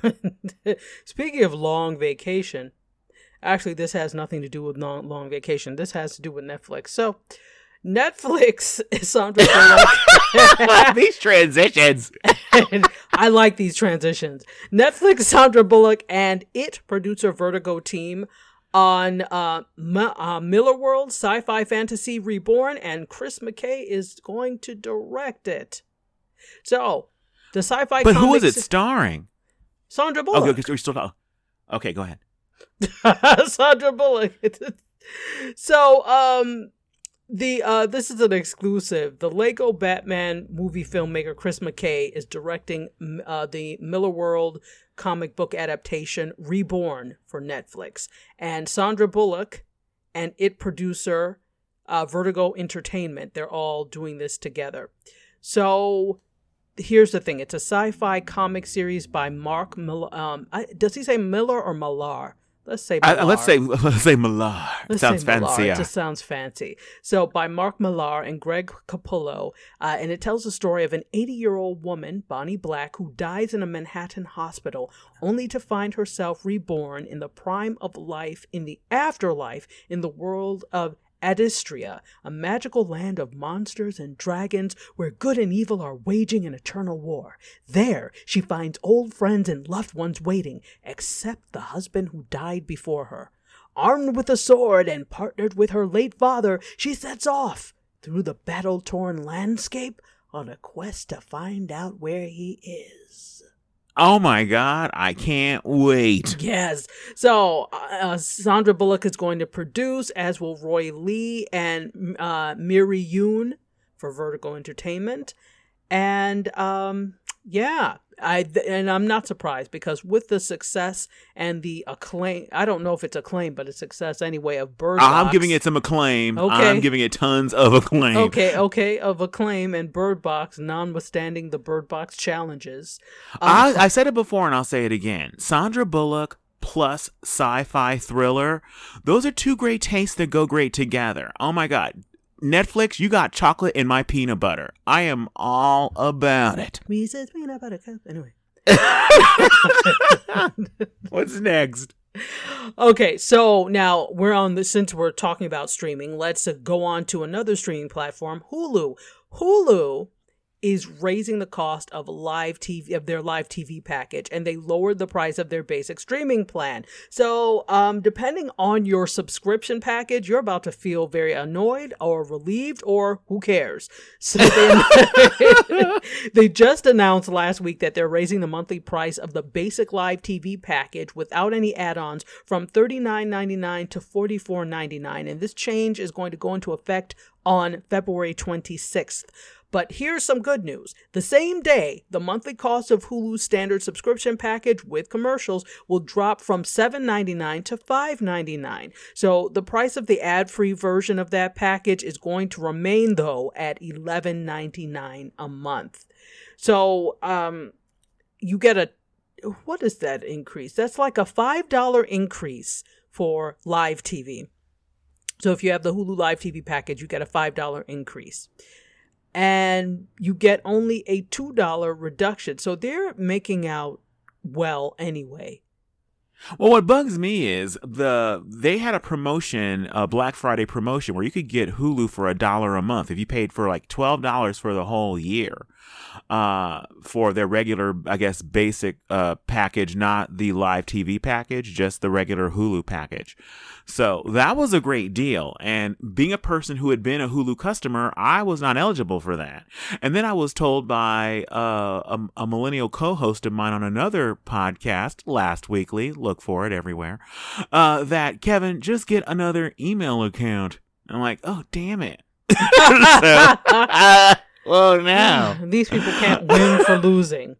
Well, I just, you know what? I'm not the kind of person that just gravitates towards life of crime. So I didn't even think to masquerade as with another email address and get that deal. But it was a great deal. So to me, Hulu, for what you get, is not worth the money. No, I don't feel so. I'm good with what I have. I mean, unless they start offering something spectacular. I mean, even with their streaming package, I have Sling and I love what I have. I'm good with that. So their basic is now going to start at 40 something. Their basic live is going to be $44.99. Please. I pay $25 a month with Sling, so I am good. Right, yeah, that's basic. That's a basic cable, even actually more than some basic cable or satellite rates. So they're not giving you any kind of deal. Yeah, that's more. That's not a deal. So it's like, if I'm going to cut the cord, why would I cut the cord unless I don't think that Hulu is? No, it's not. I don't think you get. Do you get Hulu with this? The streaming? You get live TV plus Hulu? That would make more sense. That would make more sense. But even at that price, it's still a little well, much. No, it says without any add-ons, so I'm guessing. Oh well, then that's even worse. That's just, you know what? Get an antenna, people. Get an antenna before you spend $45 a month to give that to Hulu. That's not worth it. That's not worth it. So let me talk about really quickly Netflix. You know, they revealed that they're doing price increases for, and I don't know if we talked about this, but we did talk about the price increases. Okay, so here's, and I'm still bitter about it. Still bitter. So let's just rehash for those who didn't hear us talk about the price increases. That their popular HD standard plan is now going to run $13 a month, which is up from $11. Their 4K premium plan is increasing from $14 a month to $16 a month, and the basic plan is inching up from $8 to $9 a month. All more ways to get your money, ladies and gentlemen. Yikes. Yes, yikes is right. And then, but speaking of which, if you choose that you want to stick with Hulu, there is something that is being produced for Hulu by Neon and Hulu together. They have landed a zombie comedy called Little Monsters, and guess who's involved? Is it my girl, Lupita? It is Lupita Nyong'o. It's it's going to be directed by Abe Forsyth, and it stars Lupita Nyong'o, Alexander England, and Josh Gad. So this deal went for mid-7 figures for U.S. rights. Yeah, it involves zombie children, so it's going to be interesting. Yeah, it's a dark comedy. It's they're slating this as a Zombieland meets Kindergarten Cop. I love it when they do that. Is this meets that? Yeah, that's an interesting combination for real. Hmm. So let me just talk about. I don't know. I don't know about this one. Love Lupita, but I don't know. In Little Monsters, after a rough breakup, directionless Dave crashes at his sister's place and spends his days expanding his young nephew's questionable vocabulary. When an opportunity arises to chaperone an upcoming school excursion alongside the charming and enigmatic teacher, Miss Caroline, who's played by Nyong'o, Dave jumps at the chance to impress her. What he wasn't anticipating was Teddy McGiggle, an obnoxious children's television personality who shapes the excursion activities.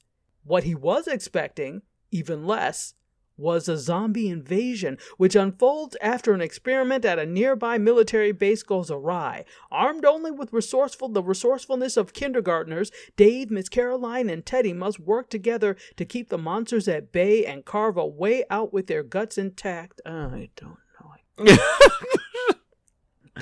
Oh, it's gonna be perfect for our Halloween special 2019. Oh gosh, I won't be there that day. It may be good, but you know how I am with certain genres of films. I am not a fan of zombie films at all. They annoy me because there are too many of them. So It's a pint-sized apocalypse. I don't want to hear about apocalypse or pint size or any of that, but it could be good. Congratulations. Lupita saw something in it, so hey, we'll see.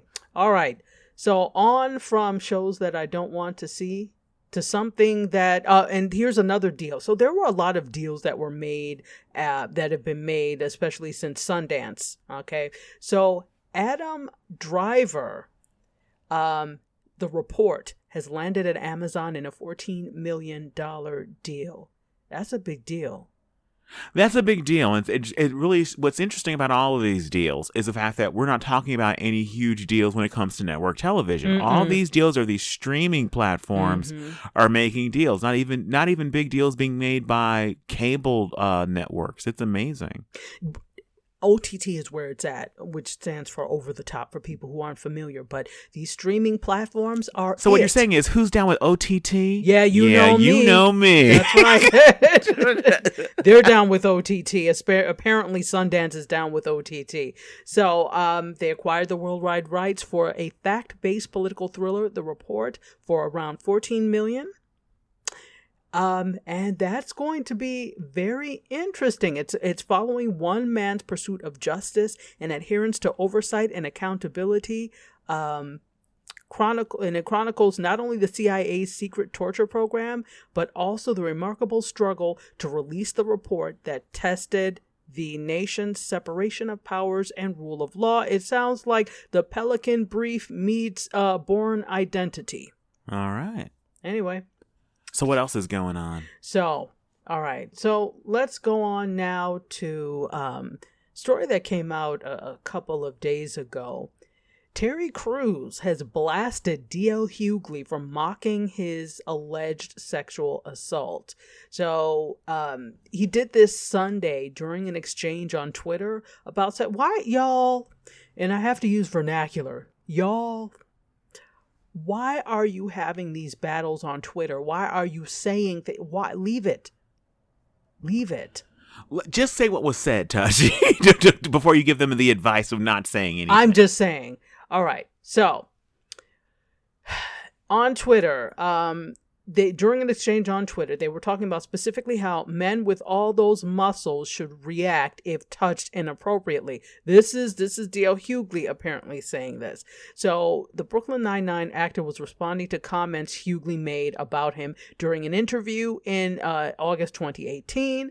Crews actually is one of the few men to share a Me Too story, and he alleged, if you remember, that he was assaulted by former William Morris Endeavor agent Adam Venett during an industry party in 2016, and Crews sued him and William Morris. So, William Morris Endeavor. So, when asked about his thoughts on the case, D.L. Hughley told Vlad TV that he found it difficult to believe a dude with all those muscles can't tell an agent not to touch his backside. And Cruz fired back at him Sunday in a string of tweets and said, "You told the world God gave me muscles so I could say no," the actor tweeted. "Are you implying I wanted to be sexually assaulted? I'm listening, sir." Hughley said, "You saw the video," meaning the video that he was in. Cruz then shot back, "Sir, you said I should have pushed him back or restrained him. I did all those things, but you act like I didn't. Were you there? Which?" I'm just adding which. Making it spicy. I love how at one point you're all like, "You shouldn't do that." And then you're instigating like, "Yeah." And then he said, it just sounds like which needed to come after there. Hughley went on to say, Cruz should have been more forceful, writing, "That's different than slapping the ish out of him."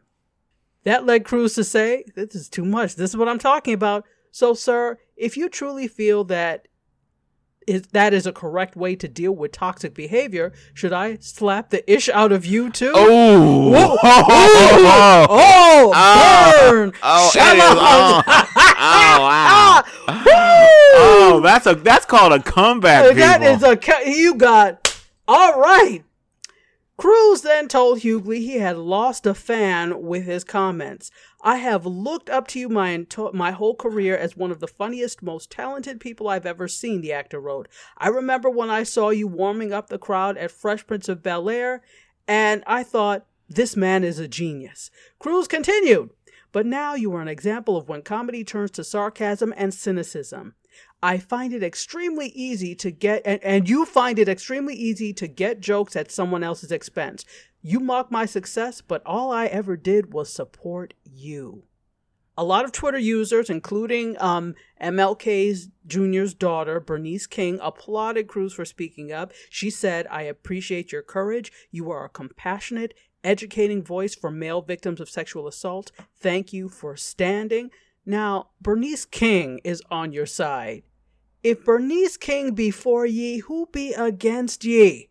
Oh, absolutely. Well, to me, the only thing I can say bad about Terry Crews is the fact that he at one point thought the DL Hughley was some kind of genius. So that's the only thing wrong with him as far as I can tell. Exactly. That's where you went wickedly wrong. That's where he went horribly wrong. Or ever thinking the DL Hughley was funny. So other than that, but see, this is my thing, and I've always had this thing. He on his shows to me has always been very misogynistic. You could tell by the jokes, and then I can't remember the Hughleys, that was what, and that I never really liked to watch it because the wife, who was the wife on the Hughleys? Elise Neal, I think, and he would say misogynistic things. She was like, "Oh, you," like you would say, "Oh, you," and that would always be the response, and I'm like, that is wildly inappropriate. Why is the response that's, "Oh, you"? There should be more done there. So I'm not surprised that this is how he feels based off of what I've seen before. But my thing is, the mistake is you going on Twitter and saying something. Now, wait a minute. Who shot out first? It was, okay, it was on Twitter in response to this video. So maybe Terry Crews for the first time saw, like, maybe DL made the comments a while ago, but the video I just finally got to Terry Crews, right? And so he was commenting on what he said. And I get it. You know, everyone deals with these things in different ways. I am not one to tell someone who has been victimized or oppressed how they should respond to their victimization or oppression. I think the only thing I would have done differently is, you know what? Don't take this to Twitter. It is so tempting to air everything on social media and put it out there, especially when you're mad and you're annoyed by the comments. It is really easy to do, but take a step back and don't even engage with someone like him. If this is the way he feels, he is not worth the energy that you use to type the responses to him. This is all he can do. That is all very true, but I am so glad he did because You know, I am too. in his place. That was so I am well too. put. I like when people put people in their place. I really do. All I'm saying, I'm glad he did it. But all I'm saying is, like, if this was therapeutic for him and he needed to do it, then by all means. So, I mean, I really can't say anything because I'm not in his shoes. It is up to the individual to do. I can't say what I would have done were it me. I probably would have clapped back onto, but I probably would have taken a step back and said, you know what? Because there's a lot of back and forth. And then my thing is, like, can you humble yourself a little, DL non-funny Hughley, to see somebody else's point of view? And the funny thing is, he has a radio show where he talks about a lot of things like a black oppression, etc. You can't see the connections in this? Why would I listen to you about black oppression if you can't see the oppression in this case? Sit down. Yeah, no, it just, it doesn't even bear a response, but I'm so glad he did. He needed to put him where he did put him. So what's next? We had fun with that one. Okay, so we have just a few more. Actually, this is the last story. Just one more story, a few more. This is the last story. And so we don't want to end on a well, this is a sour note for them. Maybe not for you. So, last night, Fox's Rent Live was on, okay? It was Fox's Rent, as you like to say the network before. So, but it didn't do so well. They hit a live musical ratings low. I'm like, lower than Peter Pan? Yeah, but that's what's really shocking. Exactly. So, you know, there have been these live events. So Fox has done some live events. And what is the other network that is? NBC specializes in the live events as well. Right. So Fox saw that and they started to want to do their own. So they did Rent. Now, I've seen Rent. I've never seen Rent live, but I've seen the movie numerous times. So it was a not really live event, to be honest, because, you know, anyway. So it finished Sunday with a 1.4 rating in adults 18 to 49 and 3.4 million viewers in early numbers, marking the lowest rated of the broadcast network's musical event shows. Do they list them in order of most to least watched? No. Could that be too much like right? Too much like right. Well, so the most recent musical for NBC was Jesus Christ Superstar Live in Concert, which was fantastic. And it won Easter Sunday, basically, with 9.6 million total views and a 1.7 rating in 18 to 49 live plus same day. Wow, so that is a huge difference. That's a big difference. Exactly. And that isn't even the most watched one by far. That isn't the most watched one I know. I think the most watched one was the original one, which was NBC's The Sound of Music. Yes, that was. It drew 18.6 million viewers and got a 4.6 rating in December of 2013. So that is the biggest one so far. And you know what? Here's the thing. We could put it on a number of things. Number one, it was also not that the SAG Awards were like necessarily a major competition, but you do have some competition. You had another major award show on. Number two, when you look at Jesus Christ Superstar, that was Easter Sunday. So that was a big event. You know what I'm saying? It was coupled with a holiday, so it made sense. There could be a number of things that prevented higher, and then maybe nobody really cared. I don't exactly, because I'll tell you right now what the reasoning is. Okay, tell me. That show has been out for years. Mm-hmm. If you said, Kevin, for $1 million, name not one, just name 2 songs from the show Rent, and I'd be like, I'm still poor. Because all I know is that 500 something minutes. How do you measure a man? That's the only. I have never heard any other song. Seasons of Love or whatever. I have never heard any other song from that show. I tried to watch it last night after watching the SAG Awards, and it was just like, open the door. Because it's not a classic musical where we speak to each other and then all of a sudden we just break into a song and dance. No. It's like an operetta or a light opera where they're singing everything. Don't do that. Yeah, and so I was not feeling it. It was interestingly staged. They used the space incredibly. There's all kinds of catwalks and they're walking and they're having scenes amongst the audience, and the audience is actually on the stage during part of it. They're everywhere. So it was interesting to look at as far as that goes, but I really didn't care. Now, one thing that's interesting about this so-called, and I'm going to say it's so-called live event, was parts of it had to be taped. They used pre-recorded footage because one of the actors was injured and I guess broke his foot or something. So a part of it wasn't even live. So this is what I say they should have done, because you're calling it Rent Live, not Rent partially or somewhat live. It's supposed to be all the way live. That's what understudies are for. That would have made it even more exciting if they had announced beforehand and had the actor there going like, I'm rooting for my cast. I broke my foot earlier this week. I'm rooting for our understudy, Jeff Smith. You know, this is his big break. You can do it, Jeff. And then wow, the stakes got raised. Yes. People. So, but to show us clips of the that was shot during rehearsal because this guy broke his leg is like, that's not That's not live. So that's what theater is. You have an understudy. Something happens to the actor and the understudy goes on. They don't understand the concept of theater. They're doing it like television, taped television, and that was the problem. Yeah, and calling it live. So they actually could have had something exciting did happen and could have shaken things up. Yes. But they chose to not shake it up and just add some taped footage into the show. So, yeah. They could have done the whole thing like they do in the theater. The role of Donnie will be played by such and such. I know, exactly. They could have called me at the last minute. I would have been happy to join the cast. Now, it's true. I don't know any of the other songs. I was about to say, who the hell would you play and what the hell would you sing? You don't know?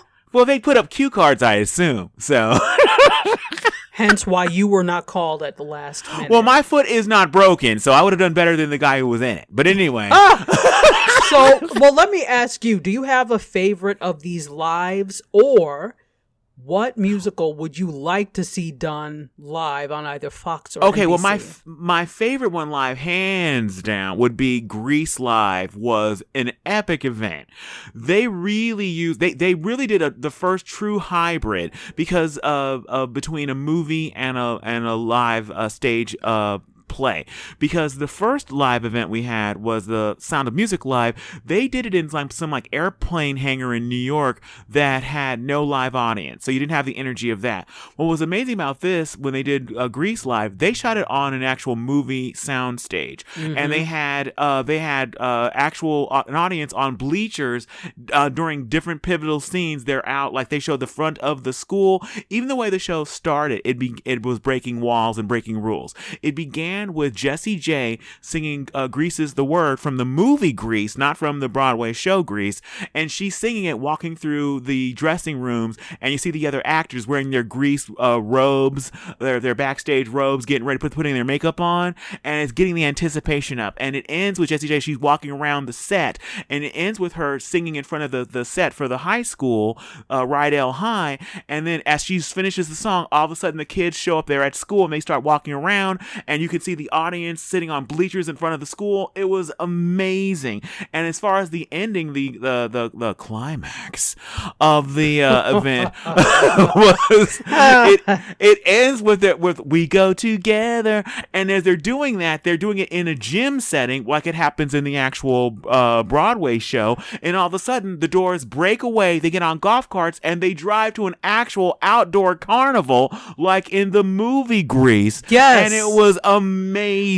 It was mind-blowing. And so that is my favorite by far. Now, before I answer the second question, do you have a favorite one of these events? Yes, it was actually Jesus Christ Superstar.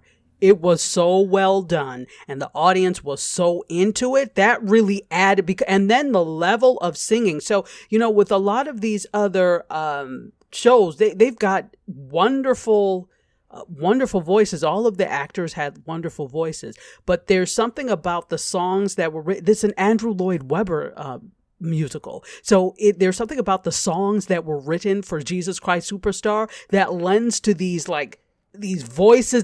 It was spectacular. It was really, really good. I don't know if you've ever seen the movie Jesus Christ Superstar, but no, I haven't. They really did a lot with the set, and I loved the way they reimagined the costumes. So instead of taking kind of more biblical, toga type stuff that they would have wore, they had on like kind of modern, but in gray tones. It was amazing. So, and the singing, oh my goodness, it was really, really good. So because I liked Grease too, but I think my favorite was Jesus Christ Superstar, just because it was so well done.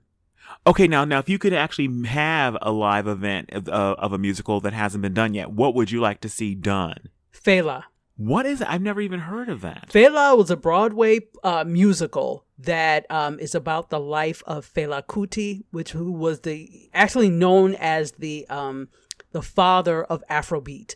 So it was about him and his story, and it's really good. It was on, what year was that?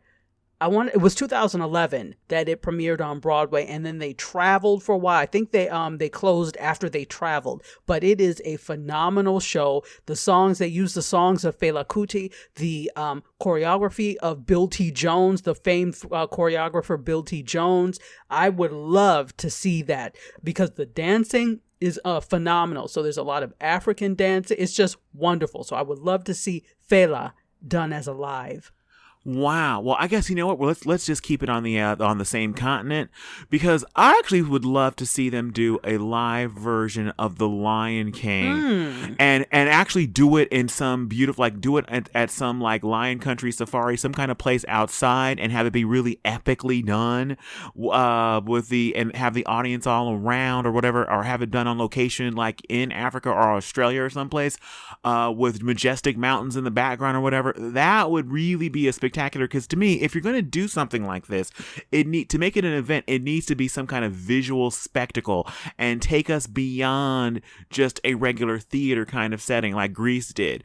And so having something like The Lion King, merging that kind of fantasticness with the fantastic bigness of nature, doing it in, say, if they actually did it in, say, the Grand Canyon or something, that would be spectacular. The Grand Canyon?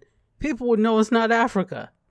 Okay, well, I said, if you're gonna not do it in Africa, which my guess is they're probably not gonna spend the money to send a cast to Africa to do it, then if you're gonna do it here in the States, you want to do some place that has some kind of visual splendor. I could imagine it being at the Grand Canyon or something. Okay.